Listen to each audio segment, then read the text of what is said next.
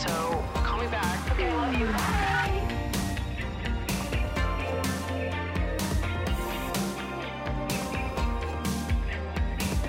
Hello, everybody, and welcome back to another episode of Emotionally Online, a show for spilling guts and sharing secrets, hosted by yours truly, the one and only Maddie Drossbeck. And today I'm doing a different kind of episode.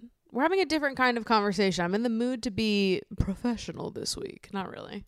I just have seen so many people posting on Instagram about their previous jobs and what jobs they've had. There's been that little like question box going around being like, shout out all your old jobs. What are the things you used to do for money? And I feel like I've got some fun stories and a lot of fun tidbits to share, having been self-employed now for about a year. I think I just have a lot to share. Funny enough, I've been interviewed on a lot of other podcasts about my job and my life as a creator and my life before, when I was balancing a 9-to-5 and being a creator. And I feel like I always love doing those interviews because it is so far outside of the genre of content that I usually do. There's really like no opportunity ever for me to do a piece of content where I'm just talking about like career advice and things that I've learned being self-employed. But I just feel like if I was back when I was a smaller creator with dreams of doing what I'm doing now, like I would have loved to be able to talk to someone like me now who has the insight of working on the brand side, the agency side, being a full-time creator, being someone who balanced having a 9-to-5 with a full-time job, someone who made YouTube videos for 10 years before anyone gave a shit about them. So I just think I have a unique perspective and I have so many stories. So I was like, why the fuck not? This is my podcast. I can talk about whatever the fuck I want to talk about. So today, our sleepover topic of the day is careers. We're having a career workshop. Just me and you. You are getting a career workshop from a woman who speaks to herself for a living. So buckle up. All right, let's dive into it. You're at the career fair and you're talking to me. And you said, tell me everything. Tell me, start at the beginning. Tell me about every job you've ever had ever. Here's the mic. Now speak. So first job that I ever had was when I was 15 years old. This is the job that I had all throughout high school, 15 to 18. I was a dance teacher. Basically how that came about is I was very close with the owner of my dance studio. I had known her for several years before she opened her dance studio because she used to choreograph for the theater productions that I was in as a kid. And one day in dance class when I was a freshman, she basically said, like, if anybody's interested in choreographing, like, I'd love to have you guys come in and teach a combo, or, you know, if there's any dance that you want to learn, and then come in and teach everyone. If you want to, you know, I'll give you like 15, 20 minutes at the end of class to do this little combo. And I was like, I would like to teach, get me in there. So, at the time, I was obsessed with learning and teaching myself Lady Gaga choreography. So I knew the Poker Face, Bad Romance, Telephone, Born This Way. I knew a bunch of Lady Gaga choreography. And so I came in that next week and I taught a section of the Born This Way choreography, the official Born This Way choreography. And I had such a fun time. So at the end of that class, my teacher pulled me aside and was like, do you have an interest in teaching? Because you were actually pretty good at that. And like, if you want to come and try to choreograph a piece of your own, like, I think you should do it. And I would love to give you one of the pieces for the final show. And I was like, I would literally fall over, collapse, and die. Yes. So I ended up choreographing a piece for the show. It was To Marry the Night by Lady Gaga, obviously. And it went so well. And we had such a fun time doing it. I loved it. Everyone in the class loved it. It was honestly like one of the best pieces in the show because it was just a lot of fun. It was just like fun for the sake of fun. And I got to be creative and like showcase my love for Lady Gaga and what I learned about creativity from like just being a super fan. So at the end of that recital, at the end of that year, the owner of the studio asked me if I basically wanted to be like like an apprentice and work alongside the hip hop teacher that she had just hired. She had just hired a new hip hop teacher who was going to come in the next year and asked if I wanted to like basically do the class with her, learn from her, go off, all of that. So I did. And then eventually the classes got passed over to me. That teacher was like there temporarily. And after she left, I took over all of the hip hop classes. And then my junior year of high school, we started a competition team that I was on and I danced with. And then I also choreographed for as well. So dance was my job as a teenager, which was like the coolest first job to have ever. It was so much fun to get to teach dance to like young kids, but also to like middle schoolers and high schoolers. And I mean, I got to teach my sister dance growing up and dance with all her and her friends. And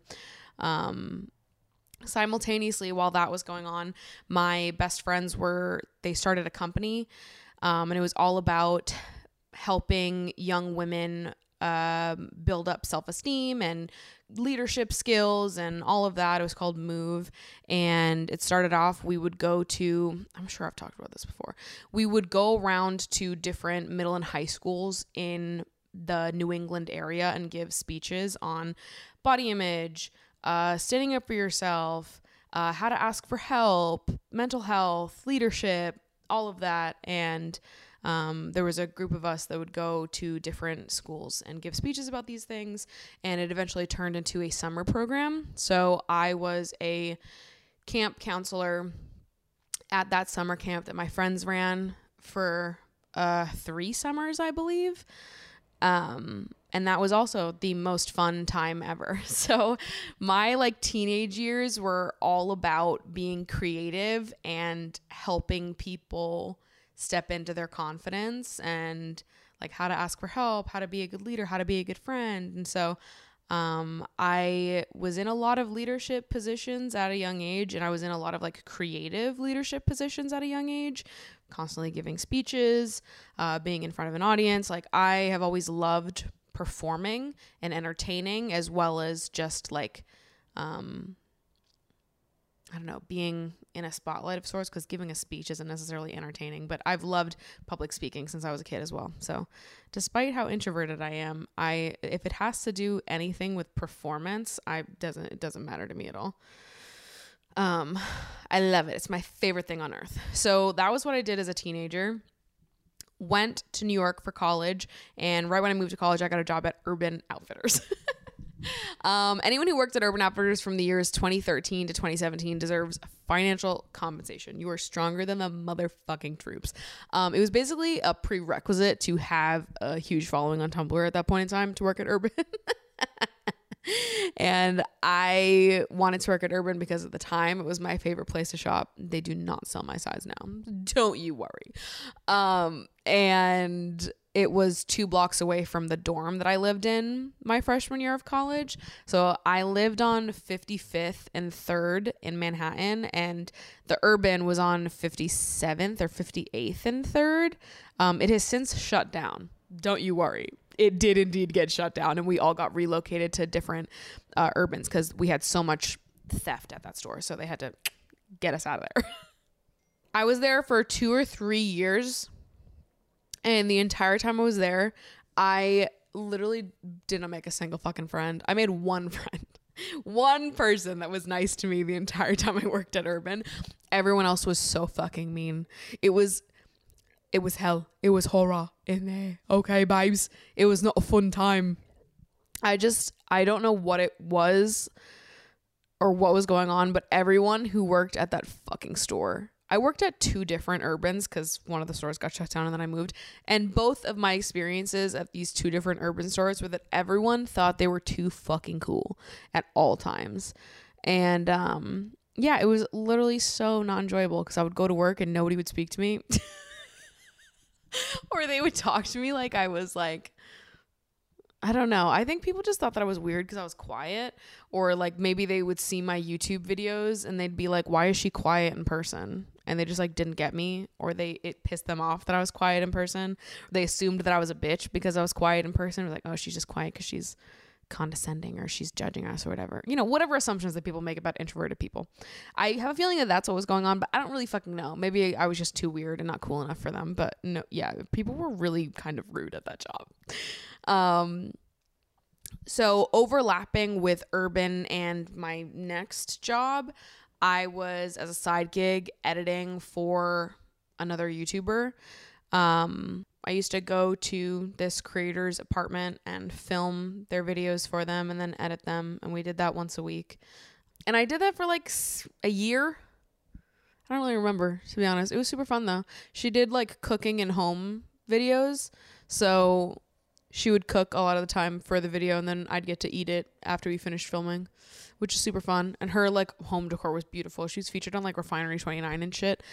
Yeah, it was fun. It's good times. And then after that was when I started interning at this company. I started interning for them junior year, January of my junior year of college. Started interning there. It was an influencer marketing app.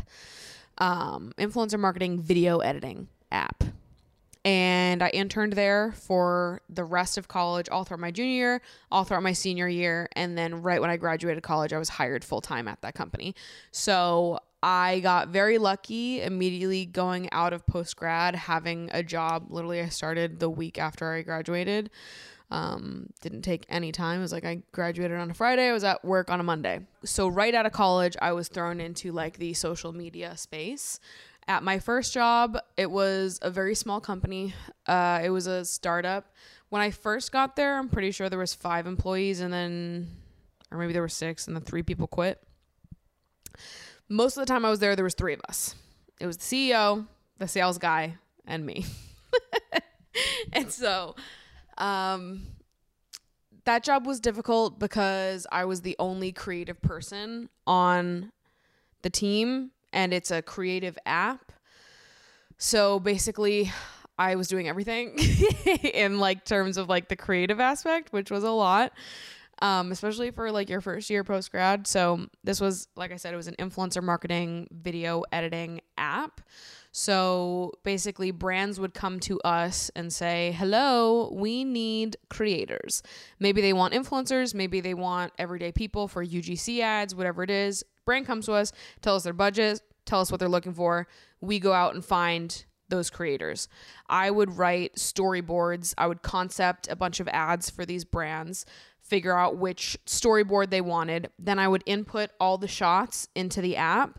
We would hand select a bunch of creators. They would go into the app, shoot all of the shots that I wrote out for them, send me all the footage, and then I would edit all of the videos. And I would either edit the videos and they would get sent directly to the brand to run as ads, or they would be sent to the influencers to post on their pages. So basically I was concepting a bunch of ads, telling everyone exactly what to shoot, and then editing every single piece of content that came through because I was the only person on the creative team. So it was a lot. I think that was probably my hardest job that I've ever had, just because of the volume of work I was doing, especially as like a first year freshly graduated college student, to be working for a video editing influencer marketing app and I'm the only one that makes videos. That's a lot. That's a lot. Working for a video production app and you're the only one that makes videos. So yeah, I was doing everything. And that was a lot. It was definitely, it's hard to be working at a startup in general. It's hard, especially hard to be working at a 3-person startup. So it was a lot of work. It's a lot of work for 3 people. And yeah, that job was definitely the hardest looking back on. And you know what? I didn't make YouTube videos while I worked in that company. So I guess it makes sense. I entered a creative block immediately when I accepted that position, and I didn't make YouTube videos for 9 months. So you know what? Maybe that makes sense. I didn't start making videos again until the pandemic started, when I had a little bit more time to think about doing things besides working and figuring out how to maintain friendships. So that's interesting. So I had that job.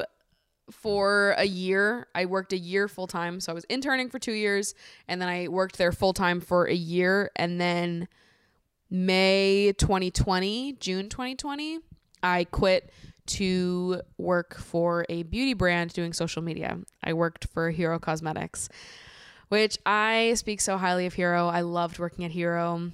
It was so much fun, and I loved all of my coworkers. I started working there May or June of 2020, and then I quit December 2021. So I was there for like a year and a half. And when I was there, I was doing social media video. So I was creating content for our YouTube, our TikTok, and our Instagram. And I was also managing influencer partnerships on YouTube. So I would have a set budget every single month, and I would go out and I would find YouTubers to pair with. I would negotiate with their managers, do the whole shebang. And then I quit my job at Hero in December 2021 to go full-time doing YouTube. So I've been a full-time content creator for 10 months now. And I've learned a lot in the process, and I get a lot of questions about how I managed having a 9-to-5 and doing content creation at the same time, like how I grew my channel. When did I decide that I was going to make the jump to being a full-time creator, and a bunch of other things. So I collected a bunch of questions that you guys have about being self-employed and how I got to where I am now. But let me just give you a background, I guess. So I've been making YouTube videos since 2010. I was making videos my whole life, but 2010 is really when I started really committing to it. July 10th, 2010 to be exact. That's when I created my first YouTube channel, first like solo YouTube channel. And so I have been doing this for over 12 years at this point. And my journey on YouTube has been clearly a long time. And I've done a lot of different things during the duration that I've been on YouTube. When I started, I was making music videos. I'm pretty sure like my first 3 years of being on the internet, I was making YouTube music videos. And I, at some point, switched over to vlogs. I was doing music videos and vlogs for a little bit. My current channel that you guys know and love me for, it started being my side channel for my main channel. That the channel that I currently post on used to be like the random side channel that I sometimes post vlogs on and, you know, whatever. But it turned into being my main channel whenever I stopped making music videos. And so I made them all throughout high school and throughout college as well. And I want to say like my sophomore year of college, I was at about 30,000 subscribers, 30 to 35,000 subscribers. And my growth just completely stopped. So at that point, how many years is that? 2010 to like 2016. So I've been making videos for like 6 or 7 years. I don't know exactly when the dates are here, but after 6 or 7 years, I had grew my channel from 0 to 30,000 or 35,000 subscribers. And then my growth completely stopped. And for the next 3 years, I would lose subscribers every month. So for 3 years, I saw no growth. None. Okay. From like 2017 to 2020, I saw no growth of my channel. Every month, every day, I would log on and I would have lost subscribers. I often look back at that time of my life and I'm like, how did you like maintain motivation at that point? And it's funny because it's not that it didn't impact me, because I noticed when people were unsubscribing, and there were a lot of times where I was like, God, why isn't this working? I would like see other people make their channel and blow up overnight, and I would get so jealous, and I'd be like, what do they have that I don't? Or maybe even sometimes I would take it a step further and I'd be like, I think I'm better than them. I think my content is better than theirs. How come they're getting subscribers and I'm not? And I would get so upset that not only was my channel not growing, but it wasn't even stagnating. I was losing subscribers every time I did shit. It seemed like people hated me. And I remember feeling frustrated. Don't get me wrong. I remember feeling fucking frustrated, but I don't remember ever feeling like it was a reflection of my value as a content creator, I've always been very confident in myself creatively, always, my whole life. I've always known that I was talented. I've always known that I was a good entertainer. I've always known that I could make people want to watch me. When I did theater, I was always super confident. I always felt like I was the one that people were going to go home and talk about. Oh, that kid that played this, she was great. Or in dance shows, the girl in this number. Like, I always felt like I would be the one that people remembered. I've just always believed in myself, I guess. And I thought that I was talented. I thought that I was entertaining. So it's not that I ever doubted that there was value in my content, because I've always known I was a great entertainer. I'm a great public speaker, and I'm very talented at video creation. I'm great at editing. I'm great at storytelling. These are things I know about myself. So it's not that it ever took a hit at my self-esteem. It more or less just made me fucking angry. It just made me frustrated, because I was like, God damn it, why can't people see what I see? But I always just had a feeling that it would work out eventually. And my dad always made fun of me, because he was like, you need to be a little for real. You're a little delusional. Like, what if this doesn't work? What if this doesn't work out? And I always used to tell him backup plans are for losers. And I made a video in like 2017 or 2018 called There Is No Backup Plan. I'm pretty sure that's still on my YouTube channel. But that was like a little short that I made in response to my dad always telling me that I should have a backup plan. And it was like an aura reading that I had gotten. Every time I got to go get my aura read, every single time, it's 100% red, which means you're like super passionate and, you know, a bunch of shit that I don't fucking remember right now. But it always like struck me as being like, well, yeah, of course. Like, I have always seen myself as a very passionate, very work-driven person. My career and what I see for myself, like, that has been my biggest dream when I look into the future. Like, some people dream of like marriage and kids first. The first thing that I've always dreamt of when I think about my future self is my career. That's what I've cared the most about. And I always wanted to be an entertainer. Obviously, I ended up wanting to be a YouTuber, but before I wanted to be a YouTuber, before that was a thing, I wanted to be an actress. I wanted to be a singer. I wanted to be a dancer. Like, I have always wanted to be an entertainer. And, yeah, my dad was like, you need to have a backup plan. And I was like, no, there is no backup plan. Like, that is end game for me. End game is I will be self-employed. I will be a full-time YouTuber. I'll do other shit before I have to get there. You know, I'll work in social media. I'll work at an influencer marketing app. I'll work at a brand. I'll do social media for them. But I'm telling you, end game for me is that.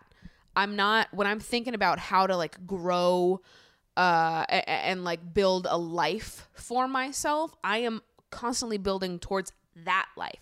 That's the life I want. And he was always like, well, maybe you should just like, you know, settle into one of these companies and like really grow your... No, wrong.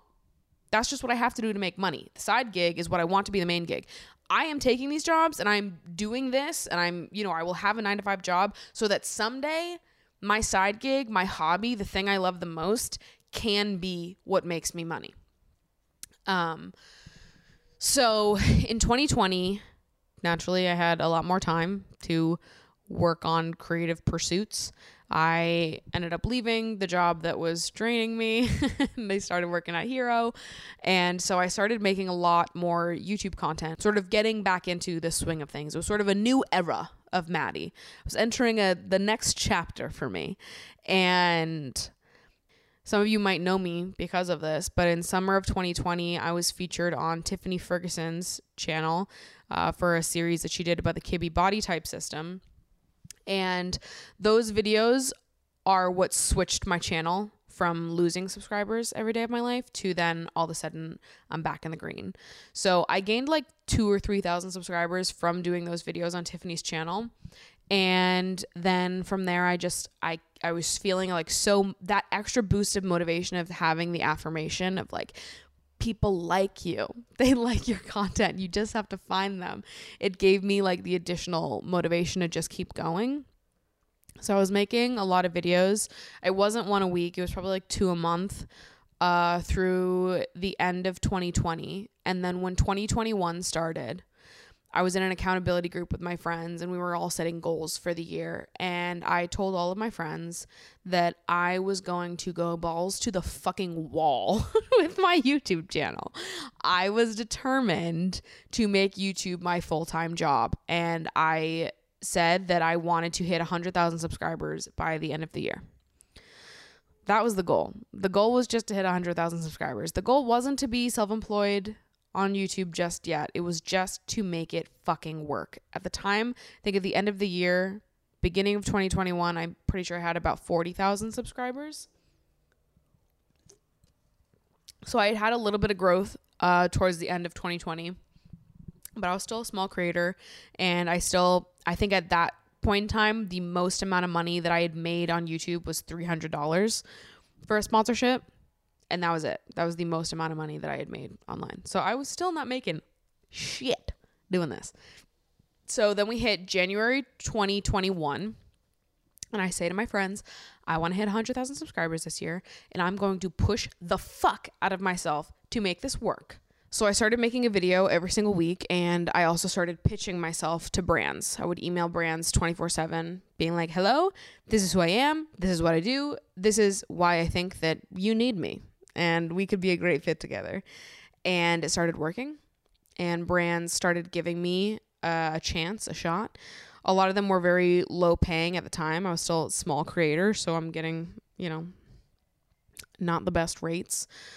Videos in January, all doing well. They're doing better than most of my videos have. In February, my videos are still doing well. And then I have 2 videos take off back to back. I have How to Feel Confident on Top and a celebration of saggy boobs. Both blow up. And those were posted one after the other. Those were 2 weeks. And both of those videos, all of a sudden, algorithm picked them up. They started getting pushed to tons of people. My channel boosts 10,000 subscribers in the span of a week. I was like, no fucking way. I was losing my fucking mind. Okay? 10,000 subscribers, span of a week. Then keeps going up. Keeps going up, keeps going up. 75,000 subscribers. I was freaking the fuck out. I had never had success like this on my channel before in my life. 100,000 subscribers was like one of those goals that when I set it, I was like, there's no way I'm going to hit it. And all of a sudden it was beginning of March 2021 and I was at 75,000 subscribers. I was like, there's no fucking shot. But it's working. What I said I was going to do is working. And now I have brands that are interested in me. And now I have these brands that have seen the power of what I can do, that like working with me, that want to work with me more. So then the brands that I was pitching to, some of them were coming back. They're wanting to work with me again. I'm still pitching to more brands. I'm starting to, just keep it going, trying to get this ball moving and keep it moving. I didn't want to have this boom in subscribers and then not take like full advantage of it. So I keep doing it. And then beginning of May, we hit 100,000 subscribers. And it happened like the day before I moved into my first 1-bedroom apartment. I decided that I wanted to live alone at the beginning of the year. But it was going to be tight. Going off of just my salary, living in a 1-bedroom apartment, I would not have gotten something as nice as this if it was just that. But from January to when I found my apartment in April, my financial situation had changed immensely. YouTube, it grew so quickly in terms of like how comfortable I was able to live off of it. And so from January to April, when I found this apartment, it was like, damn, YouTube is booming enough that I can get a nicer apartment. I can get a nicer place to live because I was saving all of this money that was coming in. And I was like, it's going towards rent. It's going towards rent because I wanted to live on my own. I wanted to get my own place, move out with Mango, and just live on my own. And so I ended up moving into this place, and I had hit 100,000 subscribers the day before. Beautiful, amazing. It was like the best time ever. So I guess I hit 100,000 on April 30th because I moved in on May 1st. So I was losing it. I was like, there's no way. How did this happen? And then once I hit 100,000, we're like, okay, well, let's not stop here. Let's keep going. And by the time June rolled around, I was making more money on YouTube than I was at my full-time job, which is crazy. June 2021, I was making more on YouTube than I was at my full 9-to-5 salaried job. So that was insane. And it was really great to basically be getting two salaries. I was getting the salary from my 9-to-5 and I was making more on YouTube.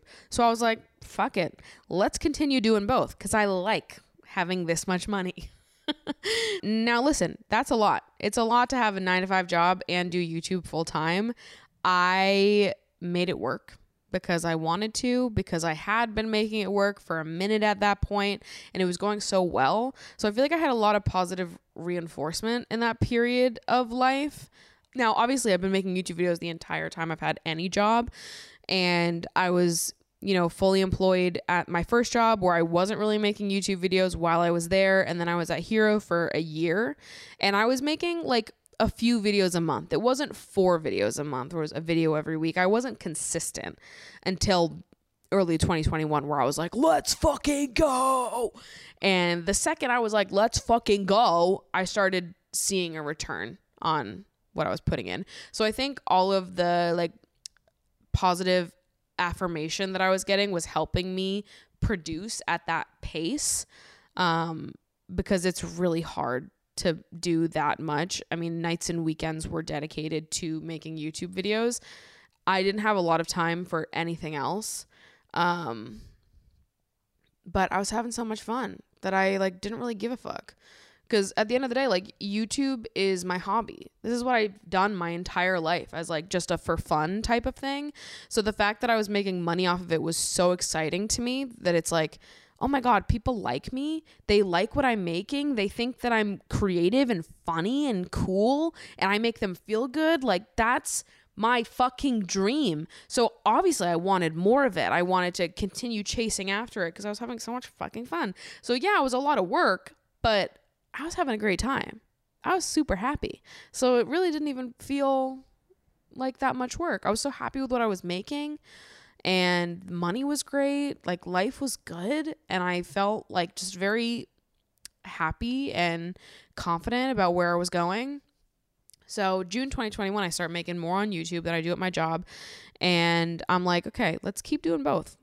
I just want to enjoy this and keep 2 jobs for as long as possible because it's great for my bank account. It's great for my savings. It's just great to be able to make that much money. So I was like, let's keep doing it. And I also wanted to make sure before I quit to do YouTube full time that this was sustainable and that this is something that would continue to grow and was something that I could like live off of and really like feel secure living off of. I never wanted to make an impulsive decision about this because it is so important to me.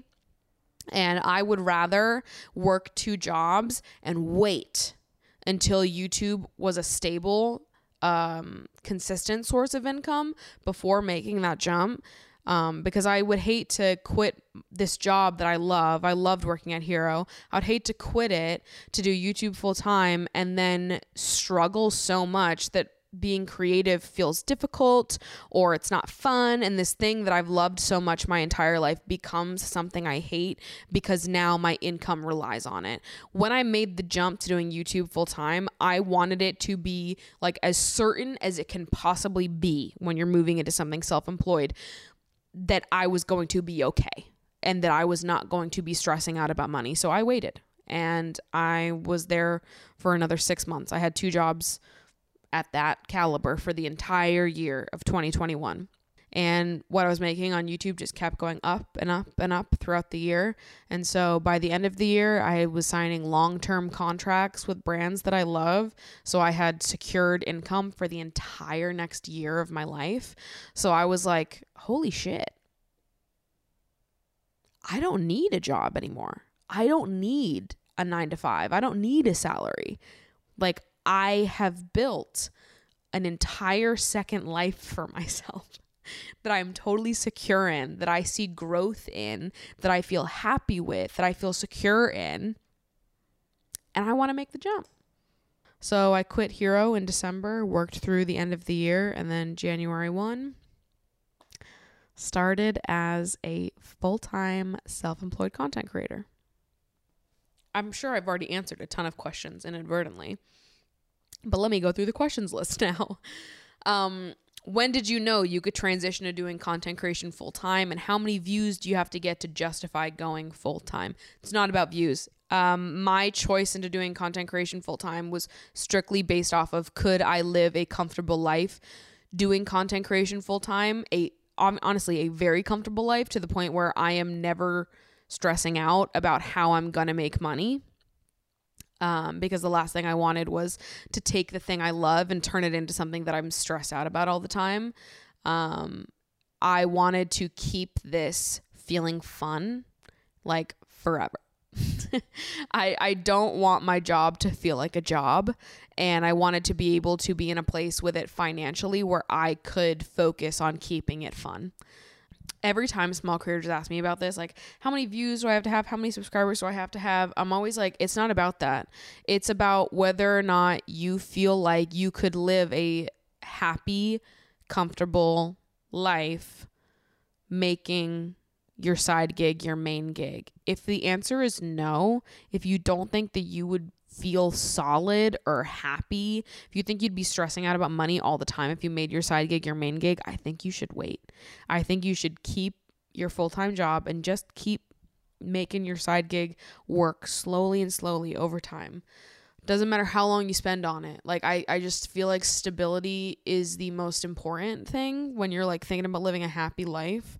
Because let's say what's more important, stability or having the dream job that's unstable? I think that might make you hate your dream job if you're constantly stressed about where the money's going to come from, or what if you're going to be able to make all your bills month to month. Like, if you have the opportunity to have a stable job, I think you should take that. And I think that you should keep your side gig until it is also stable. What is your favorite and least favorite thing about the job? My favorite thing about the job is that it doesn't feel like a job. My favorite thing about the job is that this is the easiest job in the world. I get to have fun for a living. I get to wake up every day and say to myself, what do you want to make today? What inspires you today? What would make you feel creatively fulfilled today? And just fucking do it. I get to think up, okay, what would be fun for me in my life? And just go, that's the job. That's what I do. I get to wake up every day and just decide what it is that I'm going to do that day. I could take breaks whenever I want. I can take days off whenever I want. I don't have to do a damn fucking thing that I don't want to do. That's the best part of the job. This is the most ridiculous job on the face of the planet. It is an immense privilege to not only be able to work for myself, but to be able to work for myself in this type of job where I just get to be creative and do the thing that was my hobby for years. It's a dream. It is everything. So yeah, my favorite part of the job is everything about the job. My favorite part of the job is how fun it is, how flexible it is, how much I enjoy myself doing this job, how challenged I've been by this job. I think I've learned so much being self-employed, and I don't have a manager, and I maybe never will. That's still something I think about all the time. So I do every part of the job by myself. I don't have an assistant. I don't have an editor. I don't have anybody that helps me on any of my content. And that's a lot sometimes. And that's definitely been, a learning as far as like managing my workload, when I need to be manager Maddie, when I need to be on camera Maddie, when I need to be editing Maddie, how to organize all of these tasks, organize my deadlines, make sure that I'm working with XYZ to make XYZ money, make sure that I'm, working on the now and planning for the future. It's a lot of stuff. I'm juggling a lot at once, and that has at times been super challenging, on top of managing the mental aspect of doing this for a job, which is a different story. But I feel like I've grown so much from it. And at the end of the day, this job is so much fun that I feel like I just get to enjoy myself and have the best time ever and create whatever I want. And I'm learning a lot in the process as well. I can't say enough how much fun this job is. And obviously You guys are a huge perk of the job. It is very rare that someone gets to do exactly what they love and connect with so many people because of that, especially at age 25. I feel so fucking lucky. And yeah, you guys are a major perk of doing this whole little shebang. Least favorite part of the job is my least favorite part of the job is probably the hate comments. I think that's an easy one to say. I struggle with them. I'm very sensitive. Obviously, I'm in therapy. I've talked about this at length, but that is definitely a hard part of the job. The mental, emotional part of the job, and like how to process having thousands of people perceive you and have opinions about you that are sometimes not true. That's definitely difficult. How do you deal with a lack of motivation, especially when those off days directly impact your income? So part of my like mindset with all of this in going full time was, I mentioned earlier, but something that's very important to me is making sure that this stays fun and that this always feels like, oh my God, I'm so excited to do my hobby for a living. I'm living the fucking dream. I get to do what I love and make money doing it. I want to keep it feeling that way. I never want to wake up and think, oh my God, I turned my hobby into my full-time job and now I fucking hate it. Now I never want to do this thing and it's annoying me, it's pissing me off, it's frustrating me, I don't even like this anymore, and now I'm stuck doing it. I never want to feel that way. It would break my heart if I stopped loving doing this, honestly. And so in my head, part of keeping it like that, of keeping this fun, keeping this enjoyable, is learning when to say no, learning when to set boundaries, and learning when to listen to my body, listen to my feelings. And if I'm not feeling motivated, if I am not into it, if I feel miserable and just want to go lay in my bed and stare at a wall, I do it. I let myself go do that. Because listen, that's one of the perks of this job. I am my own boss. I do not need to treat myself I do not need to be like a mean boss towards myself and be like, you have to work constantly 24/7, even when you feel like shit. Even when you have nothing, no thoughts inside your brain, you just want to stare at a wall. You have to get up here and make a video, bitch. Get inside that fucking camera. Like, I never want to do that. I'm not going to make myself get on camera if I'm having a shit day. I'm not going to make myself sit at my computer and edit for 8 hours if I'm having a shit day. I'm not going to make myself do anything if I'm having a shit day.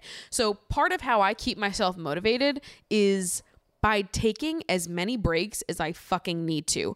Part of how I keep myself motivated is letting this be an intuitive process for me. Something that I was asking myself a lot when I first started doing this was, does keeping a 9-to-5 schedule work for me? Because instinctually, when I quit my job and started doing YouTube full time, I was working Monday through Friday, 9-to-5 schedule. And I think I learned pretty early on that that doesn't work for me, and that it's really hard to be creative when you're like, okay, you must be creative in these hours. It's a lot easier to be creative when you just go with the flow a little bit. You let yourself be creative when you need to be creative, and when you don't, you don't force it.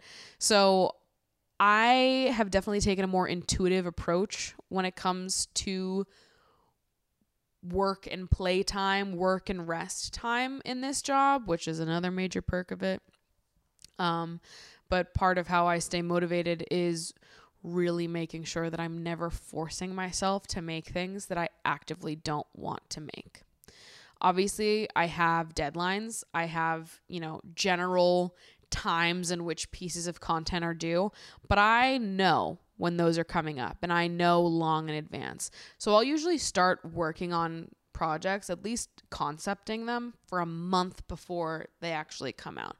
That way I can get in all the creative time as it comes out, and then have something to share with people and get stuff to the brands for them to approve on time.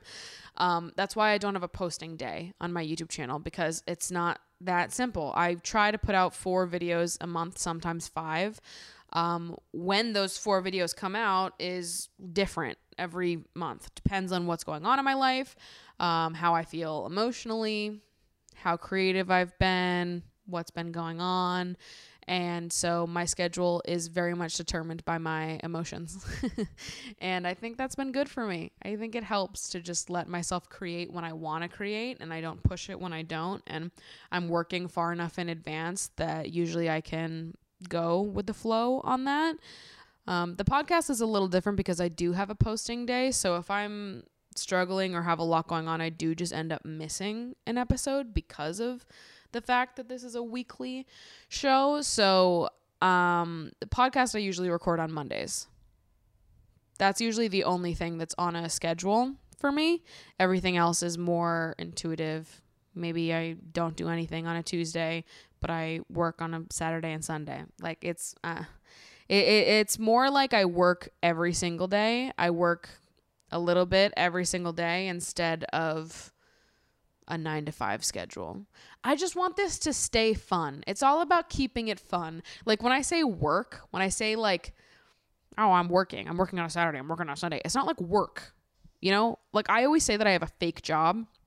My friends will be like, oh, like when are you around? What's your schedule like? I'm like, no. You tell me when you're around. What's your schedule look like? Because I have a fake job. I can do anything I want. Okay. I can decide midday on a Wednesday that I'm done and be like, okay, logging off at 1 p.m. and it impacts no one. So you tell me when you're around. I have a fake fucking job because it doesn't feel like a job. I'm just having fun. I'm just enjoying myself. I'm being creative. I'm making videos and thank God people like them. What a beautiful world this is. So I just want to keep it like that. I want this job to remain fun. I want to enjoy what I've worked for. I've been making videos for 12 fucking years. I want to enjoy this time of life.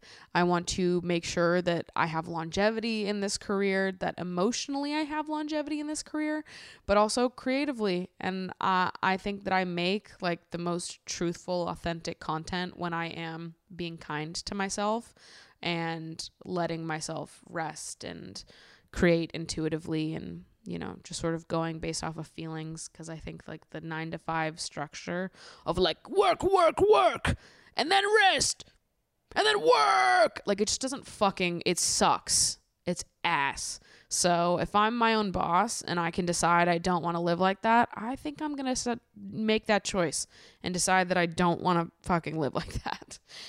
But it is hard sometimes. As hard as I try to get so far ahead of my production schedule that I never come across a moment where my motivation or lack thereof is impeding on deadlines that I have to hit.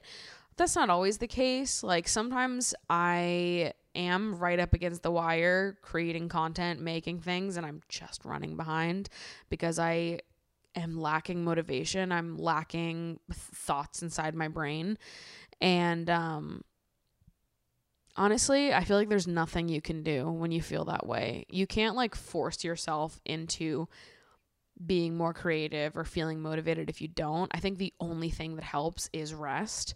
When your body is demanding rest, when there's no thoughts inside your brain and your body's just like shutting down, like you have to listen to it. That's the only thing that's going to make it better. So that's another beautiful part of being self-employed is if I have to move a deadline, I can. At the end of the day, this is a very unimportant job, right? Like nobody's going to explode if a YouTube video goes live 2 days late. Nobody's going to explode if a podcast goes live 2 days late. Taxes. How do you stay organized so you're not scrambling every single quarter? And then a lot of you asked about insurance. So I'm 25. I'm about to be 26. So I'm going to figure out insurance next year. I'm still on my parents' insurance for now. So I'll let you know what ends up happening with that. I'm not looking forward to having to figure that out. I'm going to start dealing with that in January. In terms of taxes and staying organized, I do have an accountant. So I've got some help there. But I try to save 50% of every paycheck that gets hit into my bank account. I try to save 50% of everything. And then I pay taxes quarterly. So no, I definitely had to learn that. I feel like I was saving less of my paychecks before. And then number one, I had no idea that I was supposed to be paying quarterly taxes. That was fun, not knowing that. Because you get fees added on if you don't do it. So that was fun figuring that out. Number 2 is I was definitely not saving as much as I should have. I think at first I was saving 30% of my income for taxes, and then I wasn't paying quarterlies. So then when tax day came around, it drained my account. I had the money, but it was everything I had.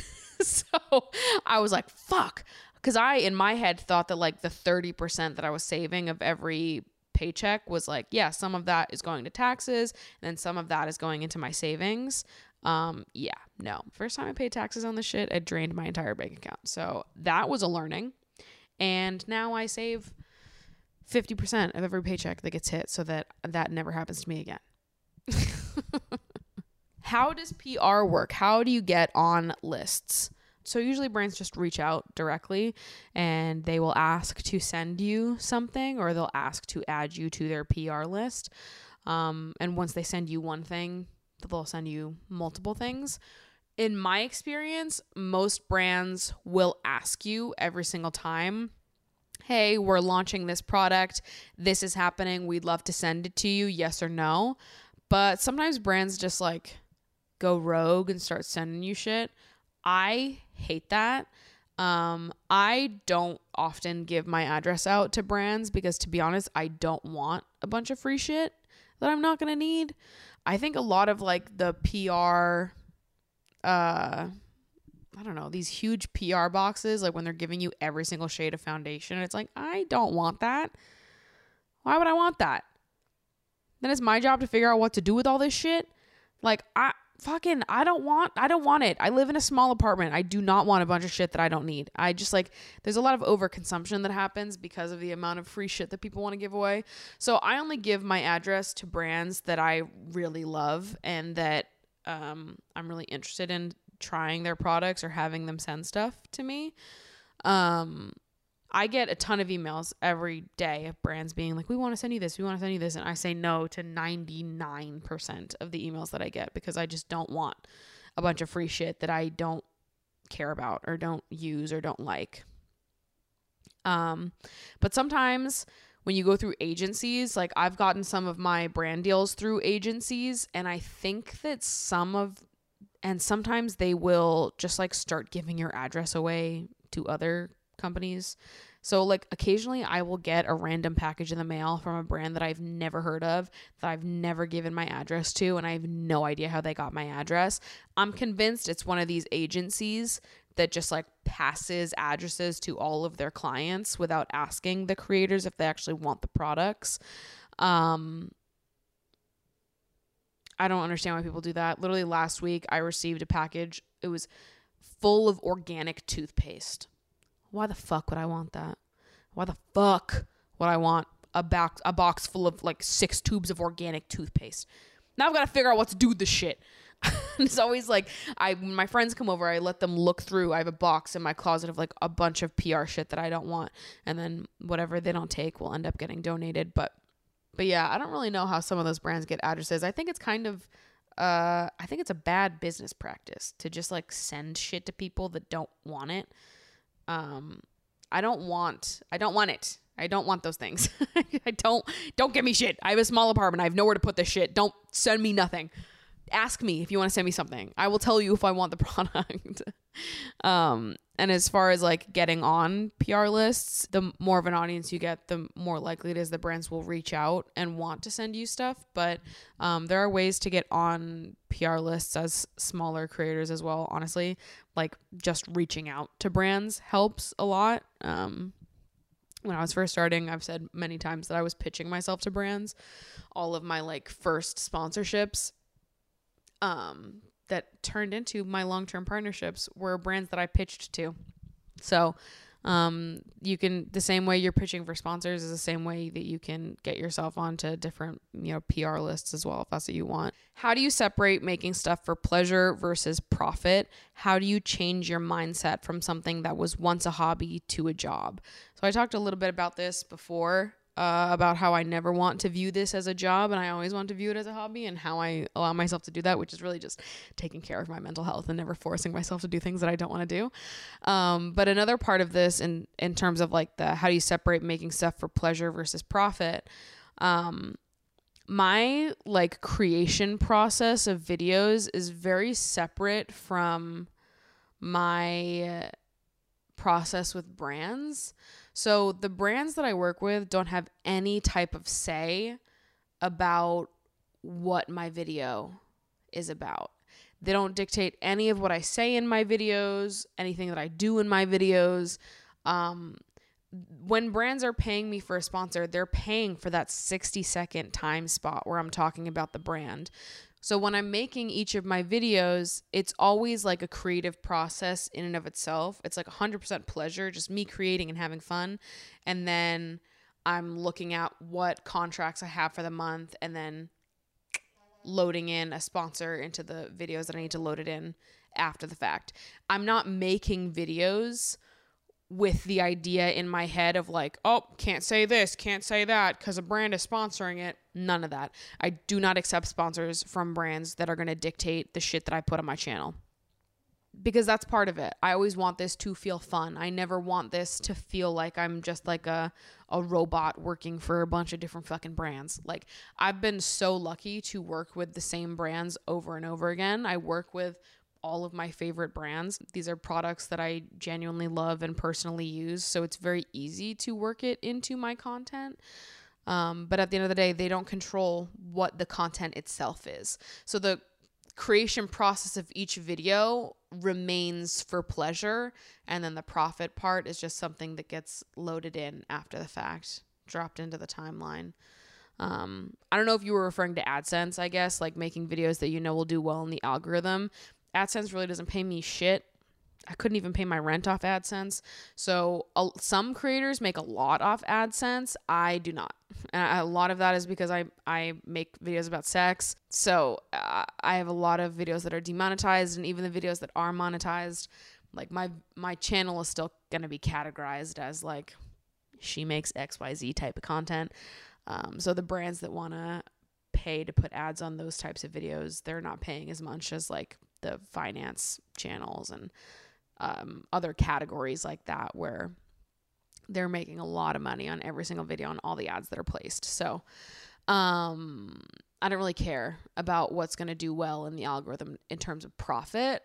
I'm thinking more, if I'm thinking about the algorithm, I'm thinking about like, how can I reach my audience? How can I reach the people that are going to love this type of content, that are going to resonate with it? What titles are they clicking on? I'm thinking more about the algorithm in terms of like how to find my people, and less about how to manipulate the algorithm for profit. All of my profit comes from the sponsors that I work with. How do you manage pricing your own work as an artist / content creator? It's so hard, and I need negotiating tips.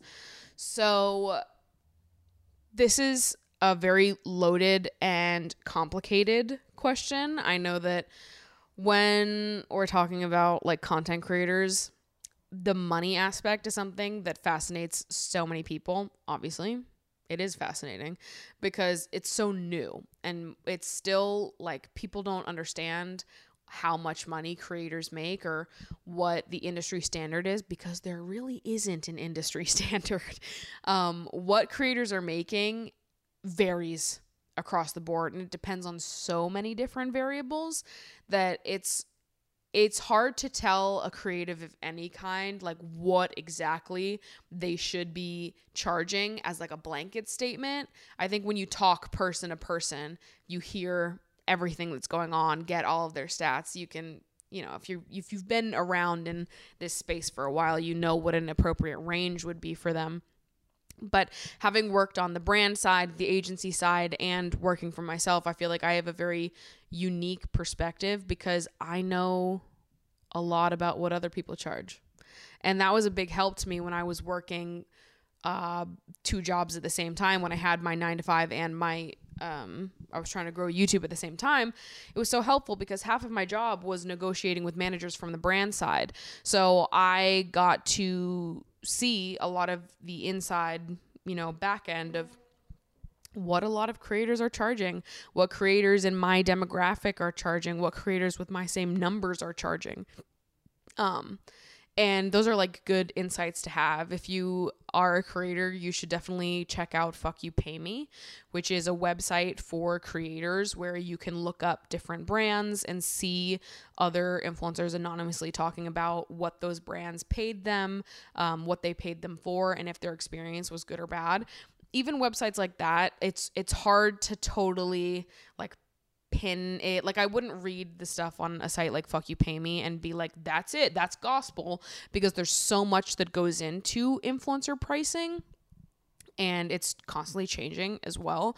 So I think that's like one good way. That's one good source to look at, but don't use that as your only source. Because the thing is it's different for every single fucking creator. I think the best thing to do is like talk to other creators, creator to creator, ask other people what the fuck they're charging. If you are a creator watching this, I think that everyone should be transparent about what they're making. I believe so hardcore in pay transparency between creator to creator.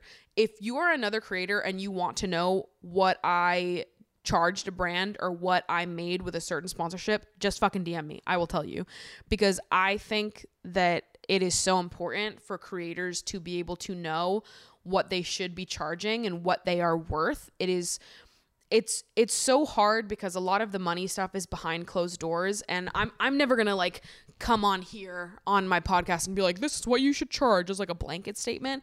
So I'm not going to say any numbers right now, if that's what you're hoping I'm going to say, because there's no like blanket number that is like, if you have X amount of subscribers, you should be charging X, because it is so much more than just numbers. Yeah, your subscriber count goes into why you charge what you charge, your subscriber, follower count, whatever it is. Your views are also a part of why you're charging what you charge. Your engagement rate is a part of why you're charging what you charge. How many years have you been creating content? What's the quality of content that you create? What category of creator are you in? And is it a category that is hard to find creators in? For example, being in the sex category. There are a lot of people that do not want to work with sex brands. So I know that I am a part of a smaller subset of creators that will work with sex brands. On top of that, I know the quality of content that I make. I know how engaged my audience is. I know that I've spent 12 years building a relationship, and that's important. I've spent a lot of years doing this. I've spent years building relationships with my followers and creating a back and forth between you and I where you can trust what I say because you know I'm being honest. I do not accept sponsorships from brands that I do not like. I don't accept sponsorships from brands if I've never used the product myself, even if I think I might like it. If a brand reaches out to me and they say, hey, we've got this product, and I'm thinking to myself, ooh, that sounds cool, I probably would like it, I always respond back and say, hey, this sounds super interesting. I'd love to explore this further. However, I'd love to try this product before giving you a firm answer. I would never accept money from a brand for the sake of accepting money from a brand, because I know that my authenticity, my honesty, my connection with you guys is more important, and at the end of it all is more valuable to the brands that I actually want to work with.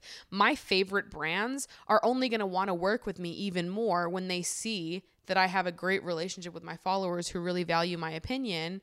And so, yeah, they're going to be willing to pay me my full rate because they know they'll get a return on their investment. It also depends a lot of time on what brands are looking for. Are they looking for conversions? Are they looking to just get eyes on their product, to get like the name of their brand out there? Are they looking for more, videos about them to appear in search? So when people are like, I wonder if this product works, let me look it up. When they look it up in YouTube or Google, your content is popping up. Some brands are only looking for that. They're not really giving a fuck about how it's performing or how many subscribers you have. They care all about the search features of a platform like YouTube and what getting their brand name out there could mean for them. So there are all of these, and the list goes on, right? There's so many factors that go into why you should charge what you charge. Also, everything is different platform to platform. So if you have 100,000 followers on YouTube, that is different than 100,000 on Instagram or 100,000 on TikTok. Yeah, the numbers could be the same across all three platforms, but what that means, creator to audience, is different across the board. Your follower count, your subscriber count is honestly like the least important thing when you're talking about money, in my opinion. I think numbers in general are like some of the least important things. Especially like this new age of influencer pricing that we're going into. I think what matters more now is brands being able to see like audience loyalty and what impact you have on the people that follow you and what that trust looks like. Now, there are definitely some influencers that just take brand deals from fucking anyone that offers them money. I think usually you can tell. Anyone that accepts a Best Fiends sponsorship, I've got my eye on you. Now, not only is accepting an inauthentic sponsorship doing a disservice to you because it's not something that you actually enjoy or care about, and now you have to just make this like stupid little fucking video about something you don't give a fuck about, and now you're gonna sell it to your audience and you don't really give a fuck, and you know, that's kind of dirty to be like, I love this thing when you don't really love that thing or don't know about that thing. And I think that weighs on creator audience relationships over time if people start picking up on the fact that that's what you're doing. But it also weighs on the relationships that you will make with brands, because brands notice too. So you could have a brand that you really want to work with, but then they look at your page and they see that you're picking up the most random ass fucking sponsorships of all time and you're not getting good engagement on them because your audience is like, what the fuck is this shit? That brand is going to be like, maybe we don't want to work with them. So at the end of the day, being true to yourself and your content and accepting sponsorships from brands that you genuinely enjoy, products that you have genuinely tried and have tested and enjoy, is always going to be better than just accepting sponsorships for the sake of accepting sponsorships. And what you charge varies across the board, like I said, on so many different factors. Numbers are not the only thing. Numbers are not the end all be all. It's different from platform to platform. It's different based on what the brand is looking for, what their goals of taking on an influencer partnership is. Obviously, YouTube videos are going to be making more money than TikTok videos. However, whitelisting is huge on TikTok right now. So even if you have like 10K followers on TikTok, you can still be making a lot of money partnering with brands if you have a high quality output that you produce, because brands, they just want to whitelist your content. They don't care about reaching your followers. If you don't know what whitelisting is, basically it's when a brand, they take your video and they run it as an ad when it's connected to your profile. So on TikTok, you can give brands a whitelisting code when you post a video, and it means that they can then push it from their side as an ad. So it pops up on people's For You pages with like the sponsored tag. A lot of brands are just interested in that. So they're just looking for people who are able to produce high quality content. They don't give a fuck how many followers you have because they're pushing the content in ads. So even if you have 5,000, 10,000, 15,000 followers, you can still be making a decent amount of money on social media if you are finding brands that are looking for people who are great at creating content and they're looking to whitelist. So it's really more about finding brands that are the right match for you, talking to other creators about what they are charging. Yes, there are aspects of it that are attached to numbers. There are general ranges that you can expect based on view count, follower count, all of that.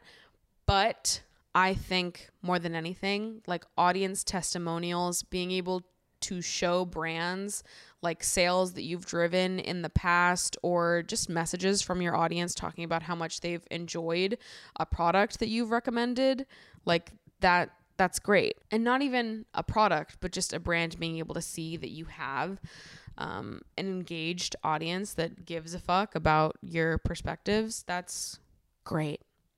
Because listen, you can be a YouTuber with 50,000 subscribers, and you might work better for a brand in driving sales than someone with 2 million subscribers because you have a better relationship with your audience. It all depends. I think overall, if you have no idea where to start, my advice to you is to reach out to content creators that are in a similar ballpark to you. I am like so appreciative of all the content creators that have been transparent with me and that were transparent with me throughout my process of learning what to charge myself. And obviously I had sort of the inside scoop on that as well, having it be my full-time job.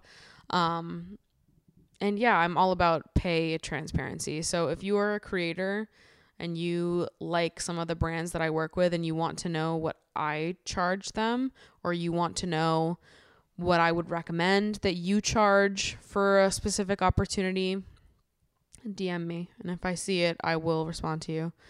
'Cause I think like the best way to navigate all this is just to help each other. Because yeah, there really is no industry standard and there's so many different variables that go into why you should price yourself a certain way or what range you should price yourself in. So yeah, I just said a lot of fucking words. But yeah, I always think it's so funny seeing people accept like Best Fiends sponsorships because I'm like, there's no fucking way. There's no way you give a shit about that stupid fucking game. I mean, maybe somebody gives a shit. I don't know.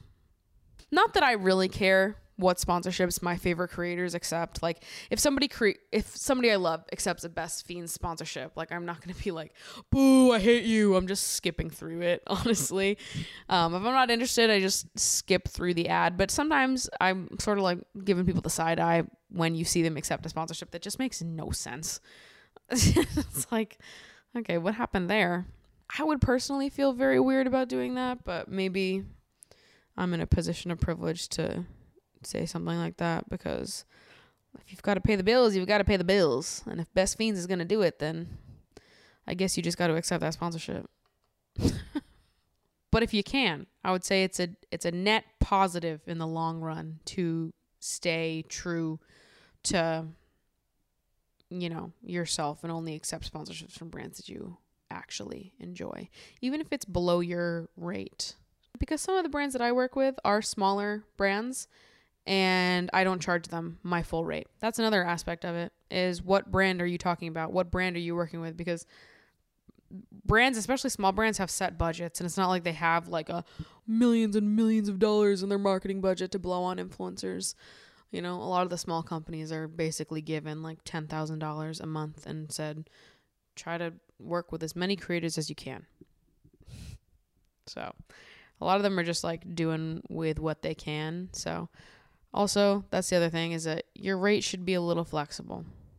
Because I think that it is better to take a lower rate and work with a brand you love than it is to get a really high rate for a brand that you've never fucking heard of in your life. But ideally, you get to work with brands you love and they pay you your full rate because you're an amazing content creator and we love you. You make great little videos and we love them so much. That's the ideal. Oi, oi, oi. I just talked for so long, so I'm going to end this video here. I know this was very different from my usual content, but I've gotten quite a few comments about this one, just asking about jobs, self-employment, and I get messages from small creators all the time just wanting my 2 cents. So thought I'd give it. And if you weren't into this, no worries. We will be back to the goofs and fun times and maybe some tears next week. You never know what you're gonna get, baby.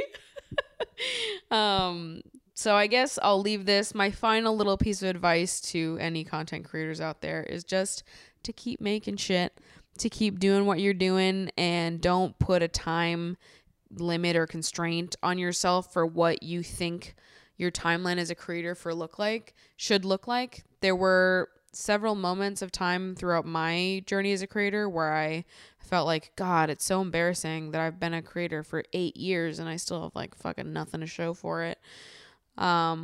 And if I had let those thoughts win, then I never would have seen the day where I get to work for myself and do this as my full-time job. And honestly, looking back at those moments now when I was like 16, 17, 18 years old, super jealous and angry that other people had success doing this and I didn't.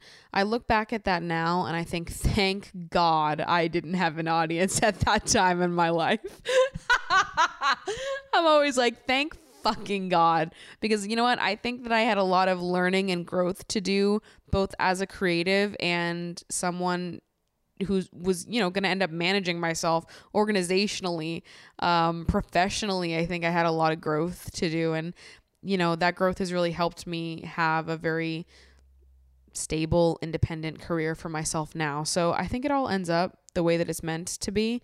Thank God I didn't get big off of making fucking fangirl videos for you know who, they who shall not be named. If you know, you know. And thank God that I get to have this opportunity now. Thank you guys so fucking much. The takeaway here is that you guys are the best. And I'm so grateful to have you guys here watching all of my videos, watching the podcast, or even listening at this point in the podcast. That means so much to me. This has seriously been my dream since I was a kid. And there are not enough words in the English language to emphasize how much your support means to me and how cool of a fucking job this is. I'm so happy and I feel so lucky that I get to make videos for you guys. Seriously, it is the highlight of my entire fucking life, and I am so happy to be here. So I love you so much. Mean it truly, honestly, and deeply. If you want to follow the podcast, Emotionally Online Pod, it's on Instagram. And if you want to submit questions, requests for advice, there is a link in the description of every single one of the YouTube videos, as well as the Instagram description as well. So I love you guys so much. I'll see you guys next week.